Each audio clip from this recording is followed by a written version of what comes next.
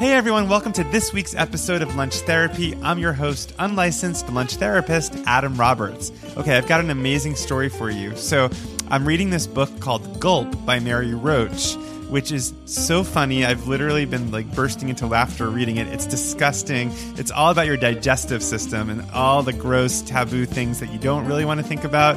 She writes about it. And I tweeted the other day that I'm loving this book, and I added her, on Twitter, and she responded and then followed me back.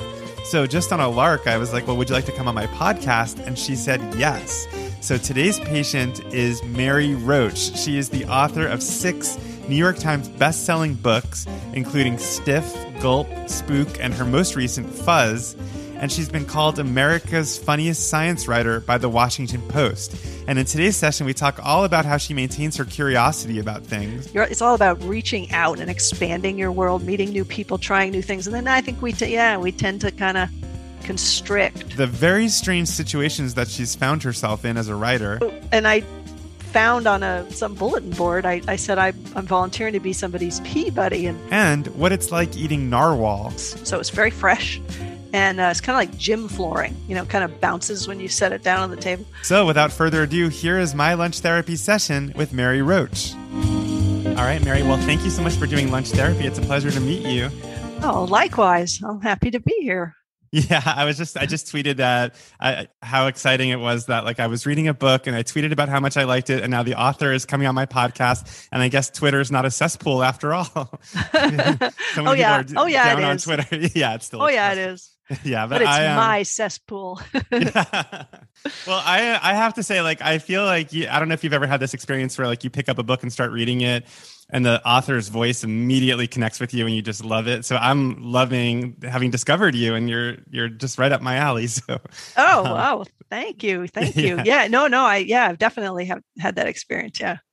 Well, so this book that I'm currently reading is Gulp, which I guess came out a couple years ago, and you've written some other books since then. Most recently, Fuzz, right? Yeah, that's right. Fuzz. Yeah. But as a food writer, I guess Gulp is the one that's grabbing my attention right now. And I guess as a starting point, I wanted to ask you before we get to your lunch, how writing this book about the digestive system and alimentary canal has affected your experience of eating food, and if it has affected it at all. Yeah, it did, especially when I was working on the book. I mean, it's not so much a lingering thing, but when I was working on the book and I was reporting that chapter where I go to Food Valley, where they study chewing and the physiology of what is going on in your mouth, and I was become very aware of what was doing. I was like, oh, I'm doing intraoral bolus rolling right now.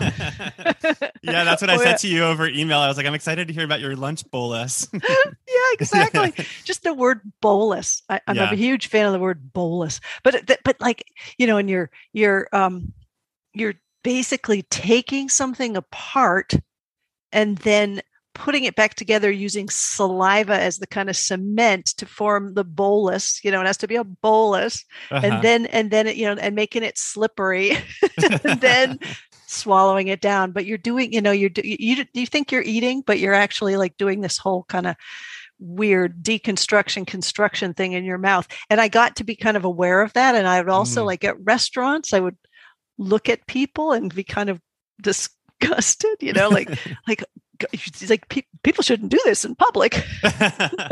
It is funny because some people hate the sounds of chewing, and I wonder if it's just those people are actually keyed into what's really happening, and the rest of us are the disturbed ones. The rest of us are in denial, totally. Yeah, but in terms of things like stomach acids and I don't know, all the other things you write about. I mean, when you eat food, are you oh, this is going to do a number on my stomach, or this is are you conscious of all how the food you're choosing to eat will affect you based on the research you've done? Oh, hell no. I'm very much of the mindset, I'm going to eat this and see what and assume that I'll be fine. I love hot things.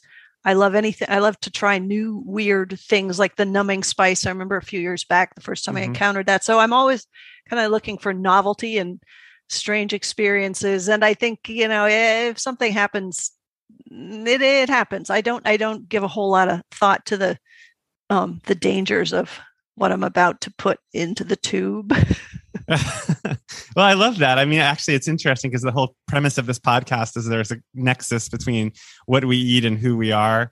And even just hearing you just talk about that, like it feels so you in terms of being an adventurer and just choosing these crazy subjects and putting yourself in unexpected situations. And that it's the same thing with what you eat. So yeah. I used to be more that way. I remember, and I think it was when I was younger, it was kind of a way to show off. Like I do remember being at this dinner in a Chinese restaurant somewhere in San Francisco, and I ordered something with it was, I don't know if it was the main ingredient. I think it may have been, but it was like fetal duck bills or something. It was like beaks, and I thought, oh, I just want to try it. And the person next to me was John Carroll, I still remember, the San Francisco Chronicle columnist. He turned to me and he goes, why?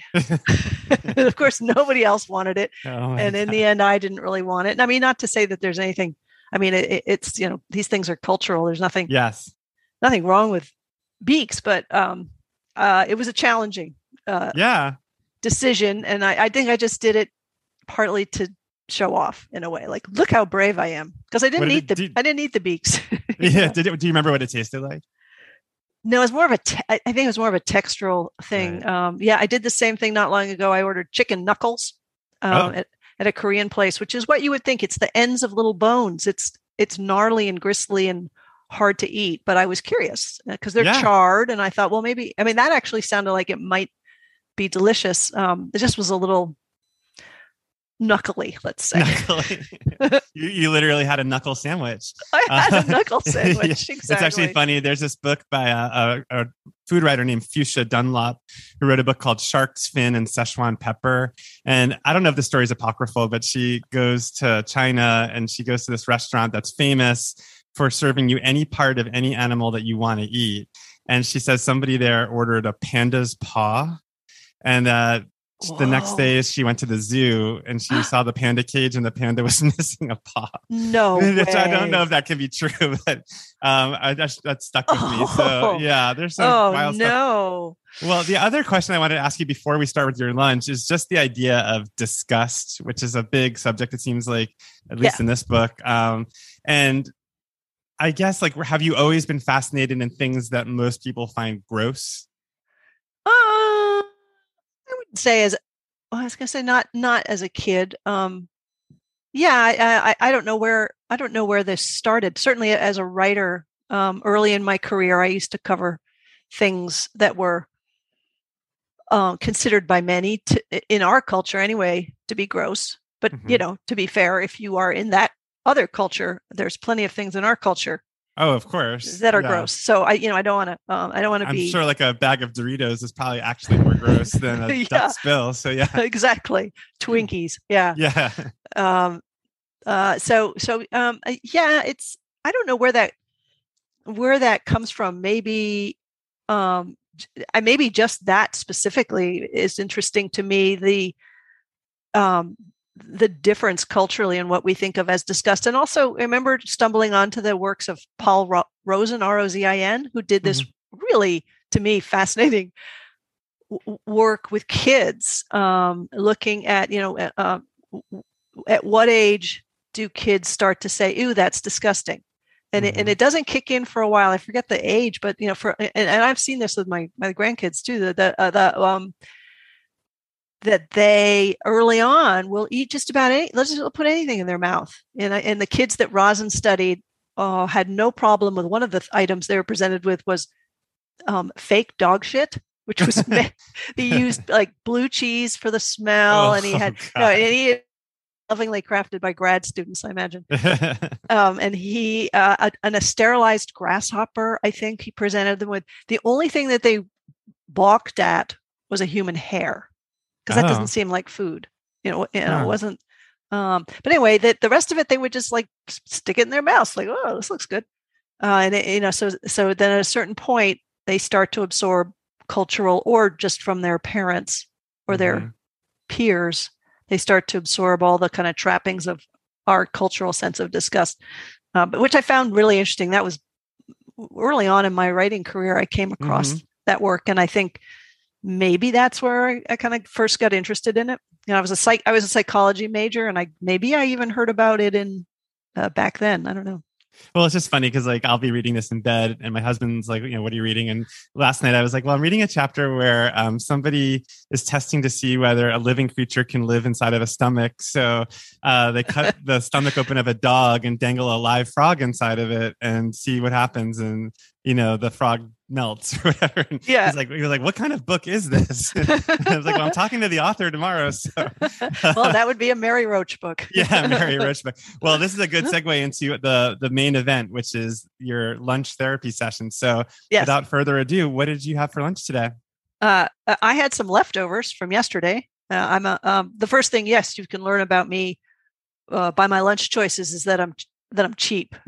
I always take the leftovers when I eat out for dinner and have them for lunch. But this was a rice bowl from this Japanese place down the street. I'm also lazy, so it's going to be within a radius of a quarter of a mile because that's as far as I'll walk to get takeout. So it was a rice bowl with seaweed, burdock, mushroom, salmon, avocado, and brown rice, which makes me sound super healthy, and I'm not, because I'll do, I'll eat that, and then I'll think, 2 hours from now, I'll think, because I ate that at lunch, I get to go get a cheese Danish. Oh yeah, totally. I'm the same way. Yeah, I'll do a salad for lunch, and then I'll go to a pastry shop 3 hours later. And negate the salad. Exactly. Then you don't feel guilty about the cheese Danish. But anyway, I just like that little Japanese place, and I like rice bowls in general. So I'm not a big fan of the burdock. I don't really know what burdock is, but it has a sort of strong taste, and there's burdock in that, but that's okay. I just leave it. Well, I feel like that's a very good place. This bowl feels appropriate. It's interesting. It's dynamic. It's got lots of elements. And I guess my first question is: are you a creature of habit? What do you tend to eat the same things, day in, day out, or do you change it up pretty much every day? Partly because I'm lazy. I eat a lot of the same stuff. Like when I go down to my office, which is in downtown Oakland, when I'm working out of my home these days, but it has partly to do with what's available nearby, but I would eat a lot of this. There's a burrito place that I like. There's a little place, this little convenience store that in the back corners has Vietnamese food that I would get a congee bowl, although that sounds more Chinese than Vietnamese. Anyway, they did this great congee bowl, and it was just with ginger and peanuts and something else in them, chicken maybe. But so I'd get that a lot. And then I went through a phase of bringing my own, and I'm so lazy that I would just bring a piece of, avocado and a piece of bread and do avocado toast. I'm so sick of avocado toast. Yeah, I know. I can't have it. Living in California, it's everywhere. Done with it. I'm done with it. My husband and I eat a lot of just, defrosted bagel and bagel, cream cheese, smoked trout, cucumber. That's my bagel thing. Yeah. So you have your routine. I mean, you have the things that you like. There's a pretty limited lunch menu of things we have over and over, but I do like to shake it up every now and then. Well, it was funny. When people tell me what they had for lunch, I also listen to how they describe their lunch to see if I could pick up on anything. And I thought it was interesting that you said, well, first thing you'll learn about me is that I'm cheap. And the next thing you'll learn about me is that I'm lazy. And it made me think about being a writer and kind of controlling the narrative. And it almost felt like, as somebody who writes these books and tells these stories, it was almost like you were doing the interpreting yourself, or sort of basically writing the narrative of your lunch yourself. And I'm curious, as somebody who talks about other people and describes other characters, is it hard for you, I guess, to have someone else get in there and try to examine your character? Maybe so. Maybe that was a preemptive strike. I didn't really think about that. No, I think because I knew you were going to do this, I was sort of thinking about what would that say? What does that say? What does this say about me? But I would love to hear your take. Well, I didn't say that. Well, like any good lunch therapist, I try not to diagnose as much as I try to draw out from my patient, as much as I can get. So, but I just thought of it. I mean, when I read this book, like the way you describe people, sometimes it's like, oh, like I wonder, there was somebody you described as, not milquetoast, but they were sort of benign. You said they were benign. They had like a kind of benign face. And I was like, ooh, I wonder how I would feel, and I guess like, I'm curious, do you ever hear back from the people that you write about and who aren't pleased with how you depicted them? Yes. There's a guy who, this is in Grunt, which had to do with military science. Mm-hmm. And I described him. Well, he had a really, a really interesting kind of swashbuckling type scar. I, in describing him, I said something about the scar being kind of rakish. But I forget how I got around. But somewhere in the description, I described he has sort of long eyelashes, and he closes his eyes. Oh, I know what it was. He closes his eyes kind of slowly. Those dolls that you lie on their back and they close their eyes. So, but I said he's rescued from the descriptor doll-like by this rakish scar. So anyway, okay. But he glommed on to doll-like and also said that his children, who are, I guess, teenagers, had been mocking him. People had taken to calling him doll-like. That's funny. And so I think he wasn't thrilled. I mean, he's a good sport, but I think he probably wasn't thrilled with that. Yeah. Descriptor. Well, that leads me to think a little bit about, I mean, another quality I think I've discovered in you, and even just from reading you, is just a certain fearlessness, like, or a courage just to kind of, I mean, even just the subjects of your books, like to just go there and be like, okay, I'm going to write a book about sex, or I'm going to write a book about life after death, and so I guess another question I would ask is, have you always been fearless? I'm trying to think of as a kid, I think maybe more reckless. Reckless, okay, I like might that. Be the better term. Well, fear. I enjoy, I guess, testing my limits. Mm-hmm. I guess, what is it? The novelty-seeking personality. I think something I learned as a psych major. So I guess maybe I'm one of those people, but not to the extent that I'm like skydiving every weekend or something. Mm-hmm. But I definitely. I did go bungee jumping once for a story. Okay. Which is really nothing like skydiving, because you're tied to a piece of string. You're going to be fine. It's very low risk compared to skiing. They all sound terrifying to me, but I'm Jewish, so. Well, I guess even in terms of the subjects that you write about, like when you wrote the chapter about dangling the frog in the dog's stomach, like, are you like, oh, my editor's gonna like squirm when they read this, or are you just like, screw them, this is what I want to write about? Oh, you mean the mealworm in the frog stomach? Oh, that one too. Yeah, I mean, any of this stuff is kind of sickening. I need to point out to people listening, I did not do anything with the dog and the frog. No, of course. Yeah, that's historical. I'm glad you said that. Yeah, and you definitely say that you were disturbed by it too. So we should say that. I was, however, responsible. Mealworm tied to the string that the frog swallowed, and then we looked in there, but we didn't kill. Nobody got killed there. We just peeked into the stomach, which was awesome. Yeah. Where were we there? Oh, my ed. Yeah. I tend to think, with books, that there's a set of breaks that can be applied in the form of your editor. Mm-hmm. So I think when I wrote Stiff,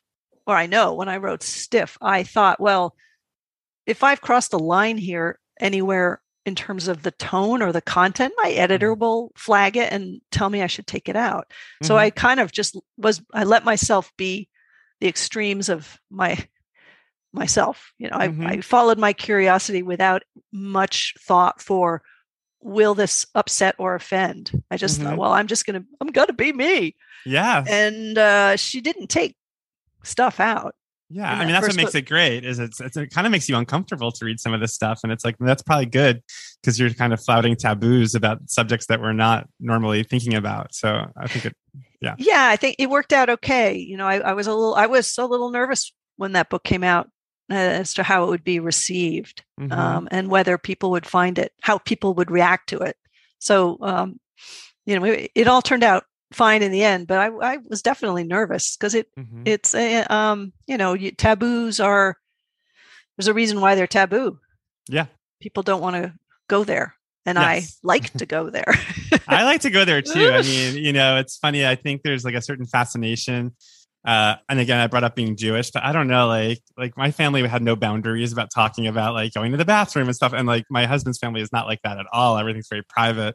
So it's like, it comes as a relief to read a book like this, where it's like, just everything's out there. There's no, nothing is off limits. And it feels liberating in a way. I'm sure you feel that way. Yeah.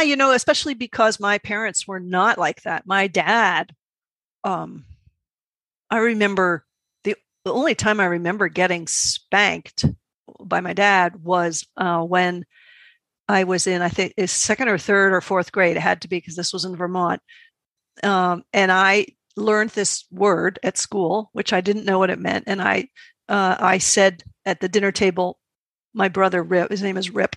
I said, Rip is a fucker at the dinner table, no less. Yeah. And my father like hauled me off and spanked me. He did not tolerate burping or that, which consequently my brother and I, to this day, when my brother and I get together and we are driving somewhere, we'll both get a can of Coke and like just burp. Yes, really loudly. And that would have absolutely killed my dad. He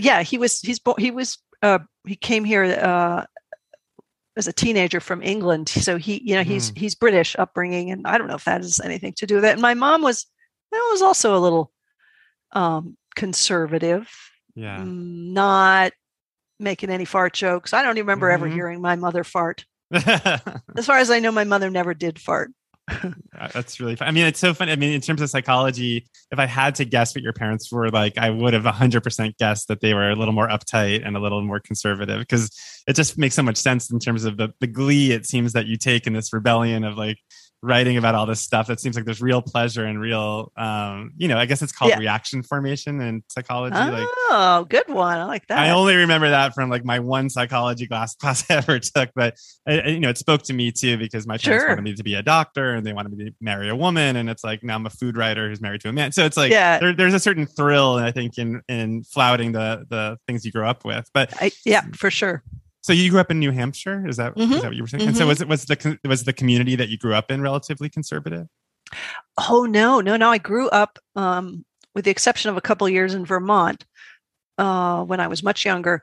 My middle grade and high school was all in a very small town called Etna, which is outside of Hanover, which is where Dartmouth was. So my parents both worked at the college, but my neighbors, because we couldn't afford, my dad was an assistant professor, my mom was a secretary, we couldn't afford Hanover. It's very shishi and expensive. And so we lived in Etna, which is farmers. But anyway, my neighbors were, the dad managed a gas station, and I don't know what Mrs. Balch did, but anyway, they were hunters. We drove an old Jeep around in the mud in the back field. Snowmobiling was a part of my childhood. Shooting cans off fences. They had chickens. We, cut the head off. The chicken would run around. So it was that.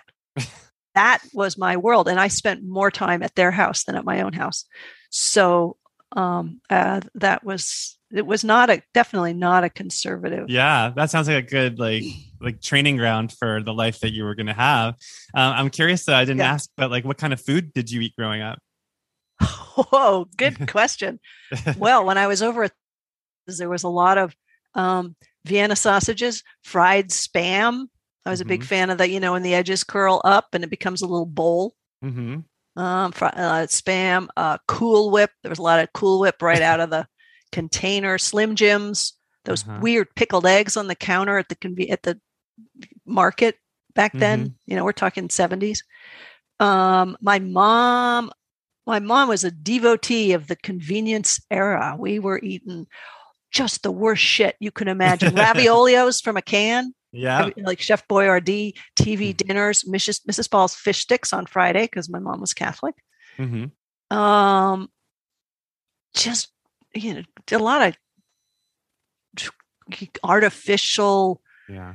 packaged, horrible food.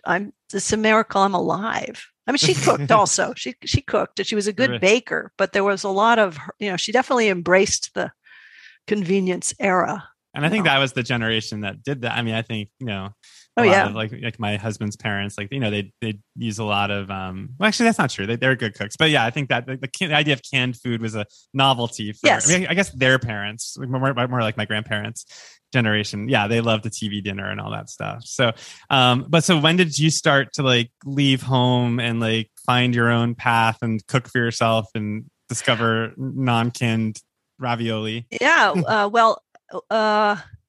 When I got to college, it was a kind of a revelation because the food was, it was real. It was cafeteria food, but for me, that was gourmet, compared to what some of the things my mom had been serving. And so that was all good. And then, but really, I think right after college, I came out in a drive-away car to San Francisco. And I remember the first time I had Thai food. I remember the first time I had real Mexican food. I remember the first time I had sushi. I could tell you where it was. And all of these, I was just blown away. It was like, it's so good, painful, the spice, but I loved it. Yeah.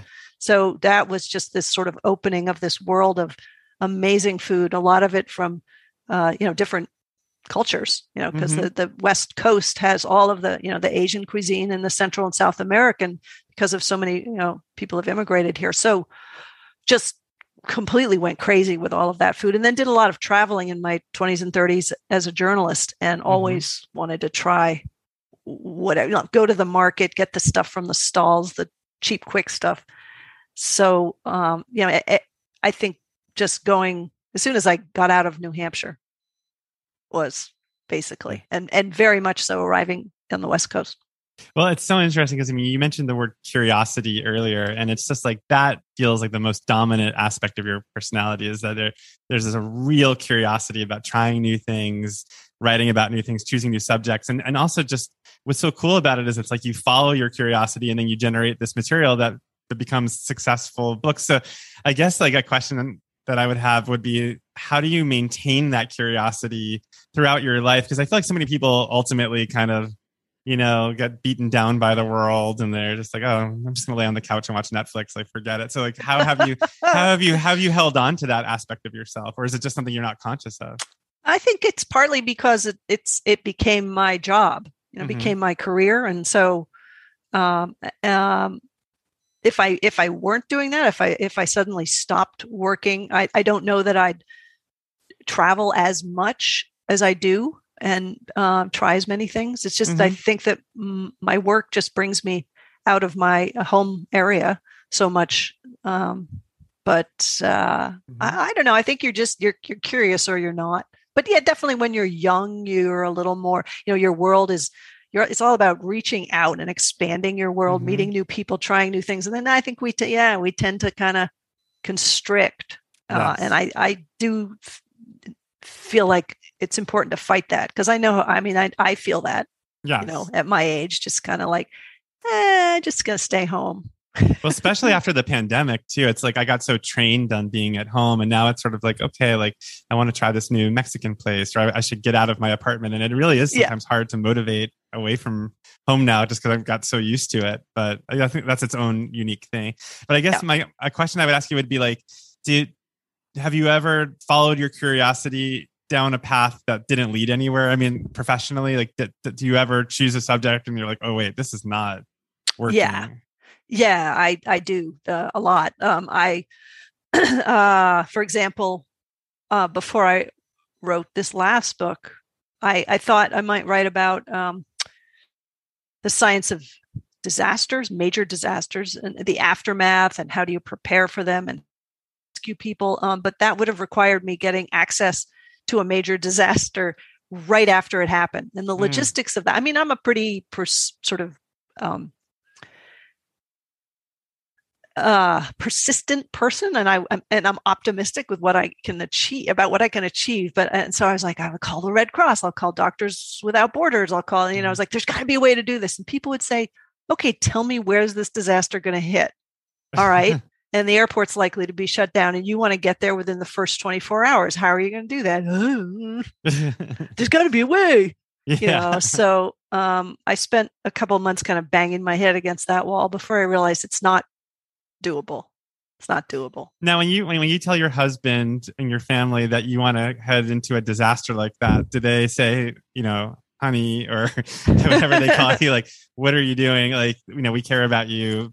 Please be safe. Don't go there. I mean, or maybe there's other situations like that, but have they been pretty hands off in terms of just letting you do your thing?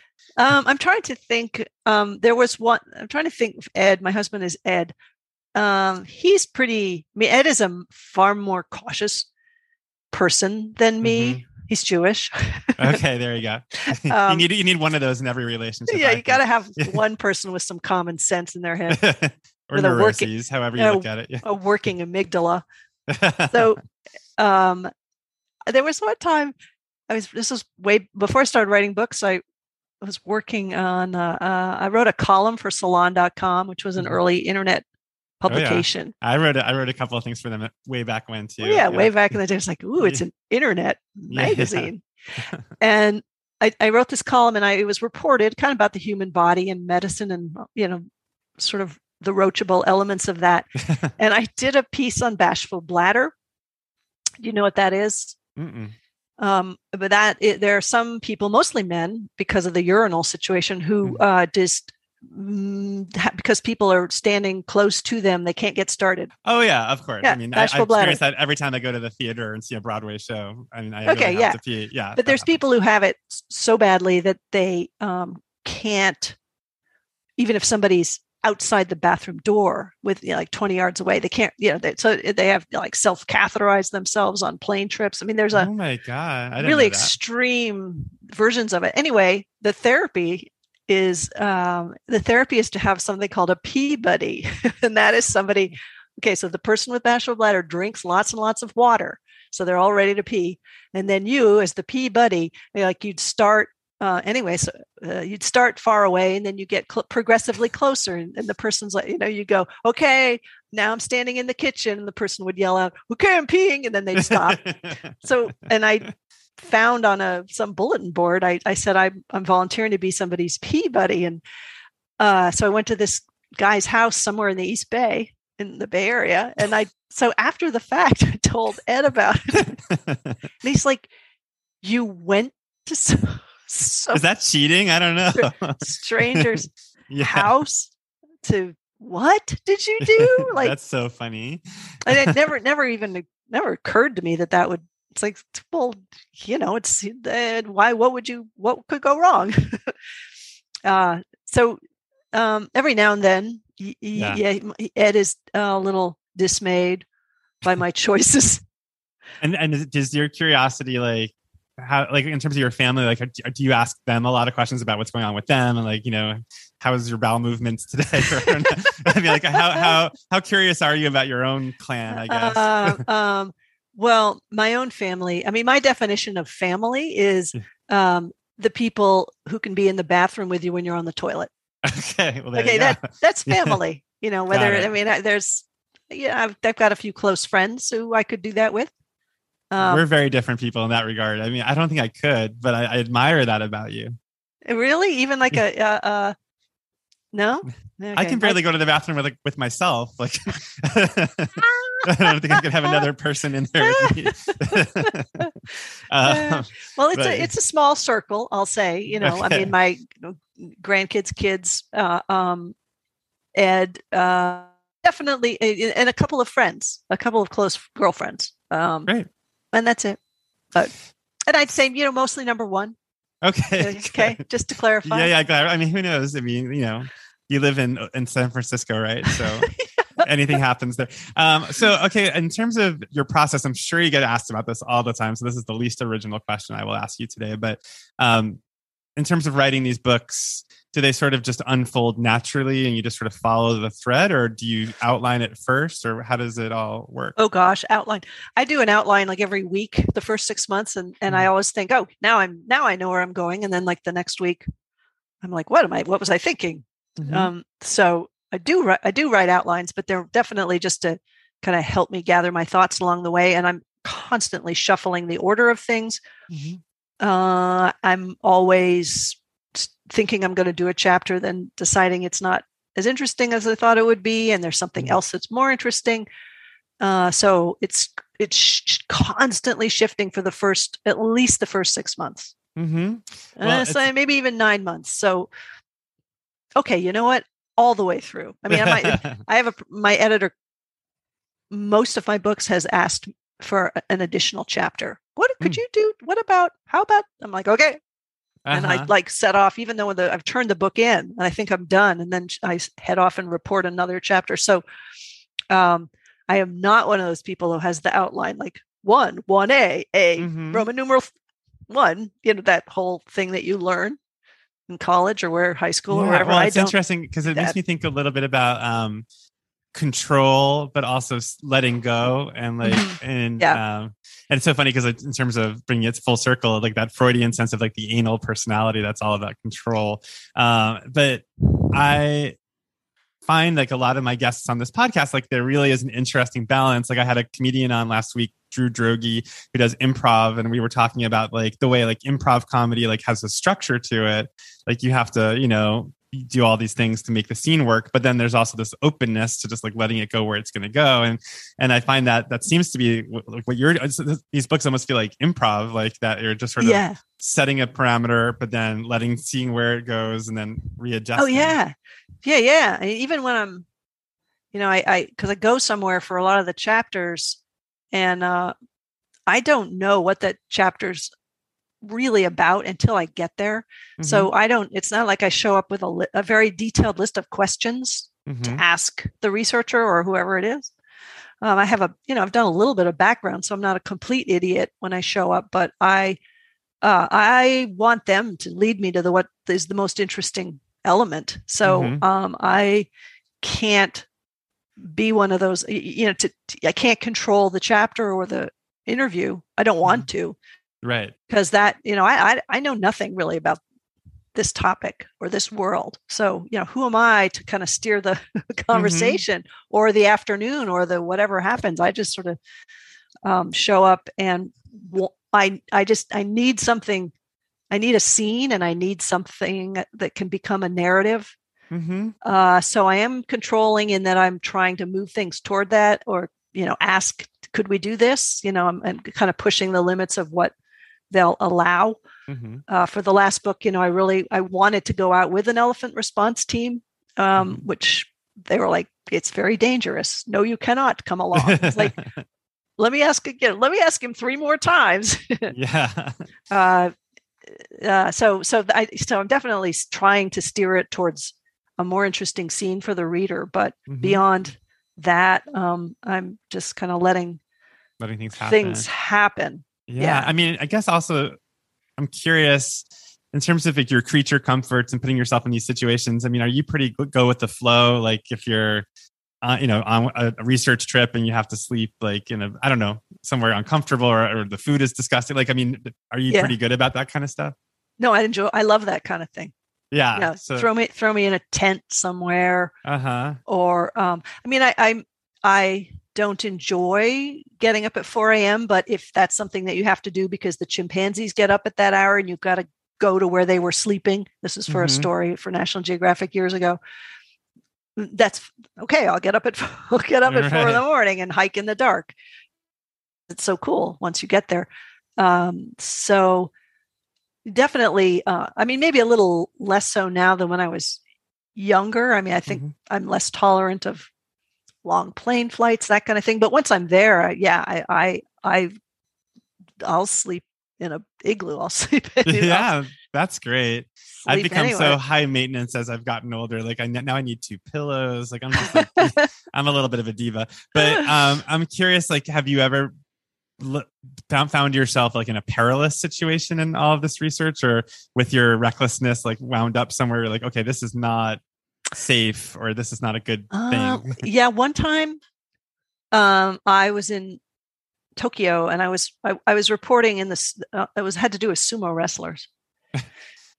That region of Tokyo is kind of an older neighborhood, and there are I was done with my reporting. I'm just wandering around, and I like to just go into a cafe or a bar and just hang out, and because I don't want to go back to my hotel. Mm-hmm. I'm less these days. I may go back to my hotel Right. because I'm old now. But I went. There was this little kind of cute looking little. It was nighttime. It was a bar, so I went in, and as a woman walking into this bar, which was mostly men. Mm-hmm. At the time, I thought, so. So I started talking to this guy, and at one point, I noticed that his little finger was, cut off, stopped at the knuckle, and I said, "Oh, what happened to your finger?" And his English wasn't that great. And he goes, "Mistake." And then I went, and I was like, "Oh, fuck! It's a Yakuza." And he and I said, I need to leave now, but no, I skipped the part where he's like, "Oh, there's this place next door," and he described it, and he goes, "You should see it." And it was some kind of club where he had his own bottle of brandy. It was obviously some wealthy gangster Yakuza hangout. And I'm like, "Oh, yeah, I'll go with you." And then that was when I saw the finger, and then I was like, "Oh my God." And I have to go. And he goes, "You can't go." And I remember running up the stairs because it was a basement place. And he said, "I'll kill you." Really? He actually said, "I'll kill you." And I was like, "Holy shit, the Yakuza are going to kill me." Wow. You might have had a very different life if you'd gone to that club. You might still be there. Yeah, no kidding. Anyway, I'm sure it was, an idle threat, but nonetheless, I was a little nervous on the walk home. So when you travel with your family, are they as adventurous as you are? I mean, are they up for going to unexpected places and eating things that they don't normally eat? Yeah, but it's a kind of a different mindset when I travel with a group, in the family. It's often, it's Ed's family because my parents are both dead and my brother lives in South Carolina and he's not very adventurous, or in the same way, I should say. But so it's often a big, like 4 generations. My husband, his mom is 97. My stepdaughter, who's in her 30s, and the kids who are 5 and 7, their kids. So it's a span. So there's not a lot of things you can do with us. Yeah, that's a lot of people. From 5 to 97. Yeah, something like the that cast works. of The White Lotus or something. Yeah, exactly. Yeah. I love that show. Yeah, that's so good. So you tend to. That kind of determines what you go and do. But there's I used to travel with this friend of mine, Stephanie, from my friend from college, and she's of a similar mindset, and we would go and do anything. We would take a lot of stupid risks, and we had what we called the luck of the stupid because we just said yes to anything and went anywhere with anybody at any time, and we were fine. And we have a lot of amazing memories of that, but. A family trip is, it's going to be different. I love, that just makes me think so much of the yes and from improv. Just like, even like the fact that you're on this podcast is a big yes and. Like some random guy on Twitter is like, "Come on my podcast." You're like, "Sure." Well, I just realized that we hadn't really covered too much about like cooking and that kind of stuff. So are you a cook at home? Do you like to cook? I'm married to a wonderful cook. And Ed is Ed is a good cook. He's really good and he likes to cook. And I find it very stressful to try to manage more than one burner at a time.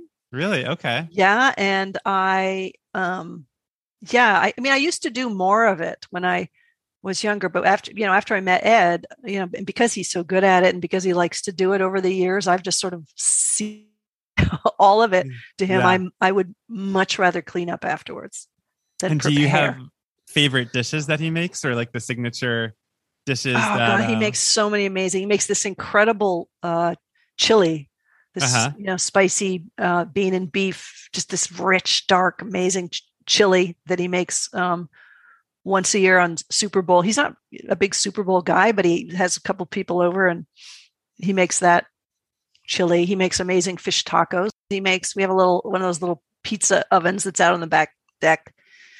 So he makes his own crusts. Baker. He made, for a while during COVID, he went through this phase where he was making bagels from scratch. Wow, that's specific. I know. Okay. And they were really good. Yeah. He really is Jewish. You weren't kidding. No, I'm not kidding. No, they were amazing. They were so good. It's like a 3-day process. It's absurd, but it was COVID. So you like his cooking. I guess I'm trying to get a sense of like if you were home alone and you had to feed yourself, like what would you be making for yourself? The laziness would come into play. Like, I'd make like a quick sort of quesadilla kind of thing with like cheese and avocado and beans and hot sauce, kind of throw it in a pan, like that kind of thing, or pesto pasta, some kind of eggy scramble-y thing. I'd be, or I'd get takeout, or the other thing I do, if Ed's out of town, is get together with some girlfriend I haven't seen in a while and go out, because you tend not to do that, when you live with someone, you don't see people one-on-one as much, and I miss that. So I'll use that as an opportunity to go out. It's so you almost, and as you're talking, I'm like, you seem like somebody who really craves experience, even if that means like experiencing Ed's food. But like to just be alone in your kitchen, it almost feels like that's disappointing. Even when you talked about being in Japan and like going back to your hotel room, like being disappointing, like you wanted to be out in the world. So I think there's certain people like that, who don't want to be alone in their kitchen. No, to me, no. It feels, to like throw something together for myself feels, I mean, I did. And that, I've lived alone. Yeah. For a couple of years, I lived alone. I was between partners, and there's something kind of, I don't, and this is stupid because it shouldn't be that way, but it just kind of feels sad, partly because of my inability to do anything interesting in the kitchen. But then, and then like, I'll sit and watch like a Friends rerun or something and go, right. This is so pathetic. Yeah. But it makes you feel less alone. I know what that's like, when you're just sort of, you don't want to, I mean, even like having like an Amazon Echo now, I just have it like blasting show tunes while I cook, just so I don't have to feel alone when my husband's out of town. For sure. Yeah. And my mother-in-law was 97. She's always got MSNBC like blaring in the background. And we're always telling her like, turn it off. The politics upsets her, but she wants the company. Mm-hmm. Yeah. That's I think it's a big part of it. Just to, have a voice in the background. Yeah.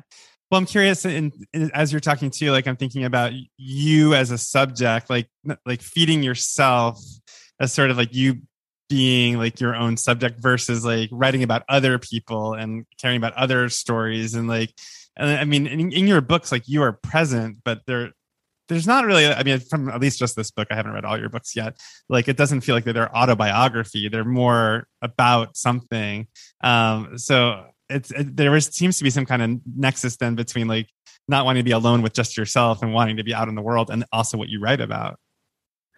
Oh yeah, you're right. Yeah. I love being out in the world. COVID was really an adjustment for me to not go anywhere for that amount of time. I like writing, but what I love is about what I do is that I have this.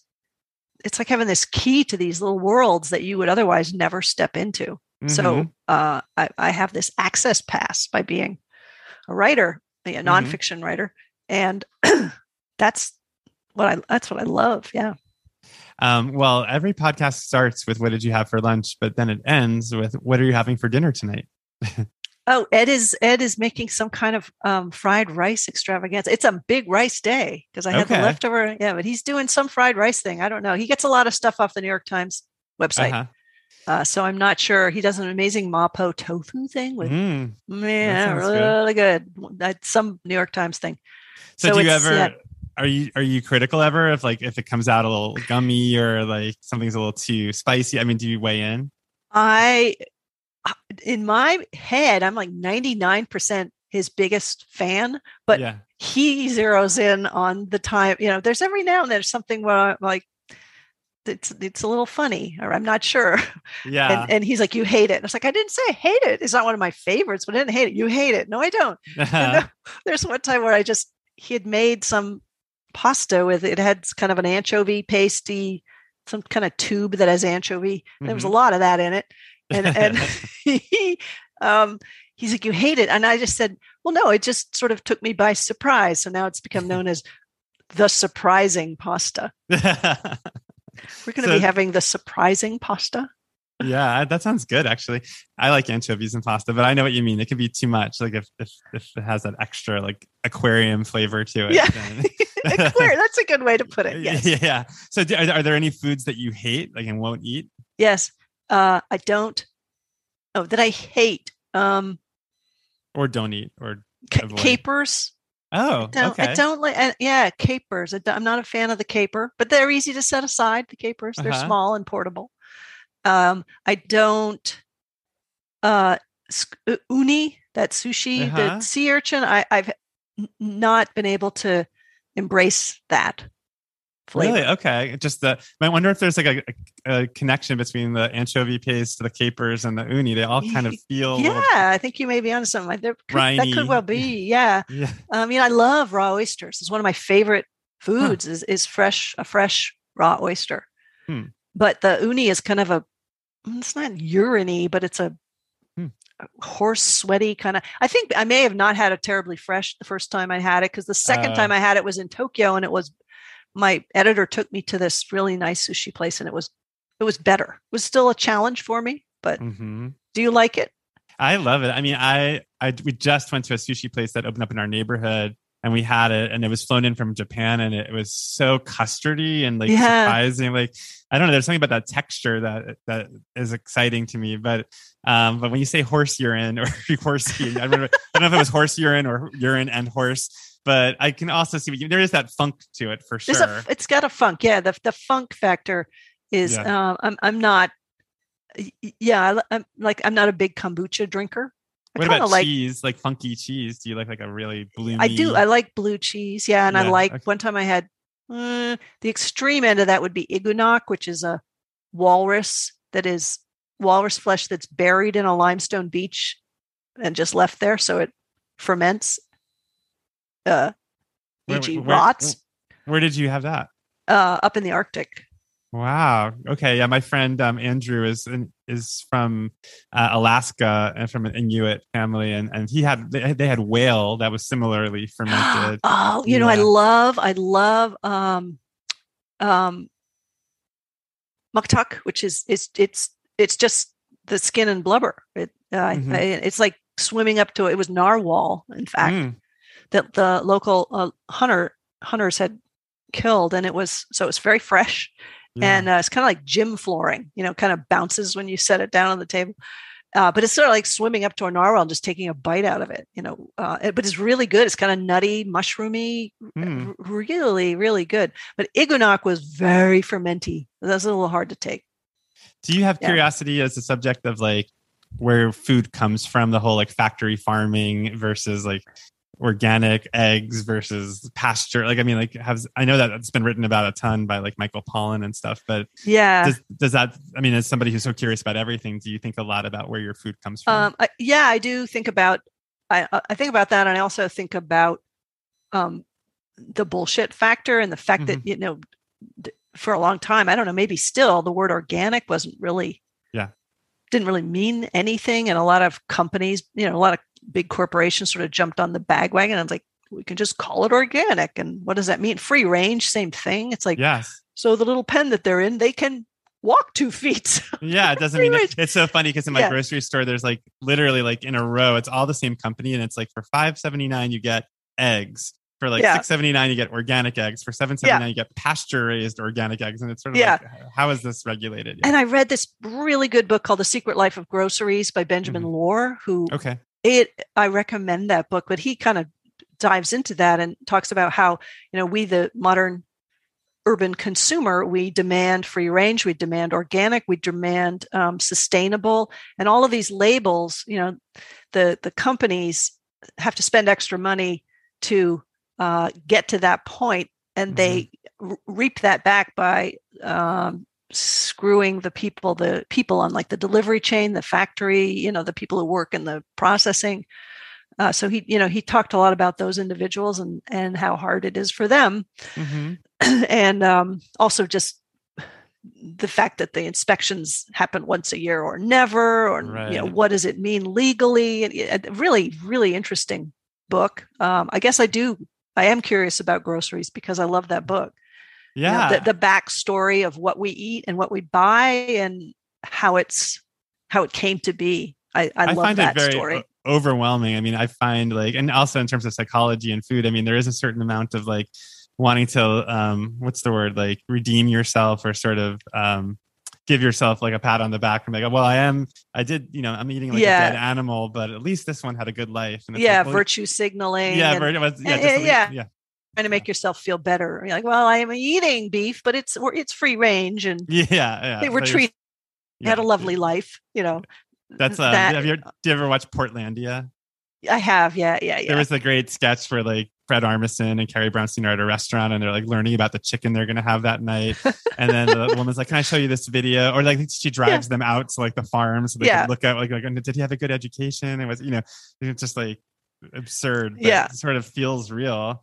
There was a Curb Your Enthusiasm too, where Larry David he pretends that he cares about the backstory of his food. He's trying to win over Woody Harrelson to get him to do a part, and he's like, "Oh yeah, no, I actually support. I raised my own cow," and he's like bribes some guy, and they take Woody Harrelson. Yeah, that was a really funny episode. It is absurd, but at the same time, it's sort of you want to do your best, but you can't. It just feels like a question of how far do you go.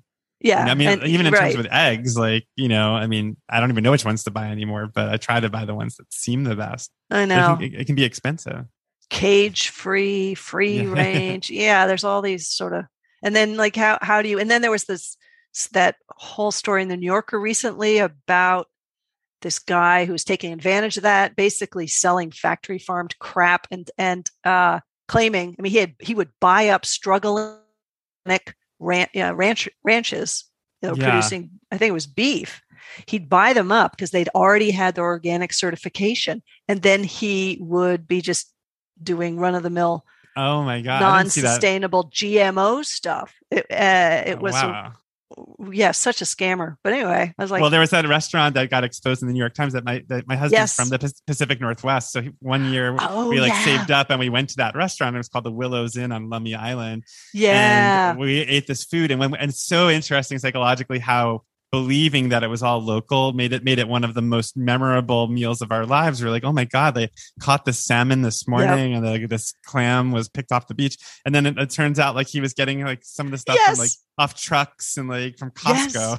Yes. Yeah, because somebody, I remember I read that story too, and it was somebody was like pointing out, in order to feed the numbers of people that they have. And they looked at like what's available on this tiny island. Is like there is no way you're feeding all these people on this island, but they got away with it. There was a place here that just closed. Belcampo was we had that here too in LA. Yeah, that they were caught just shipping in like ConAgra stuff. Yeah, it is funny how like the brain works though, because like Craig got me also the cookbook for that restaurant, the Willows Inn cookbook. And then when the scandal broke, I'm like, well, we have to get rid of this cookbook. And he was like, absolutely not. He's like, no, because that still was a good experience. Like that was a really positive experience. I'm like, but it wasn't real. And it's just, I guess for him, he doesn't want to take away the memory. Well, anyway, Mary, this was, I think your therapy session has now come to an end, but did we cover all of your food issues? Do you feel I think we did. Yeah. I think we've covered everything. And thank you. I got the whole hour, not 50 minutes. So you're very generous. Did get the whole hour, of course. But I think you got a very good diagnosis as being just a very curious adventurer who just doesn't like uni. Otherwise, you got a good report card. Thank you. Well, I'm excited to read all of your books. I'm a huge fan now. So thanks for taking the time to do Lunch Therapy. Oh, I really enjoyed it. Thank you so much. All right. Have a great rest of your day. Okay. Bye. Thanks. Bye-bye.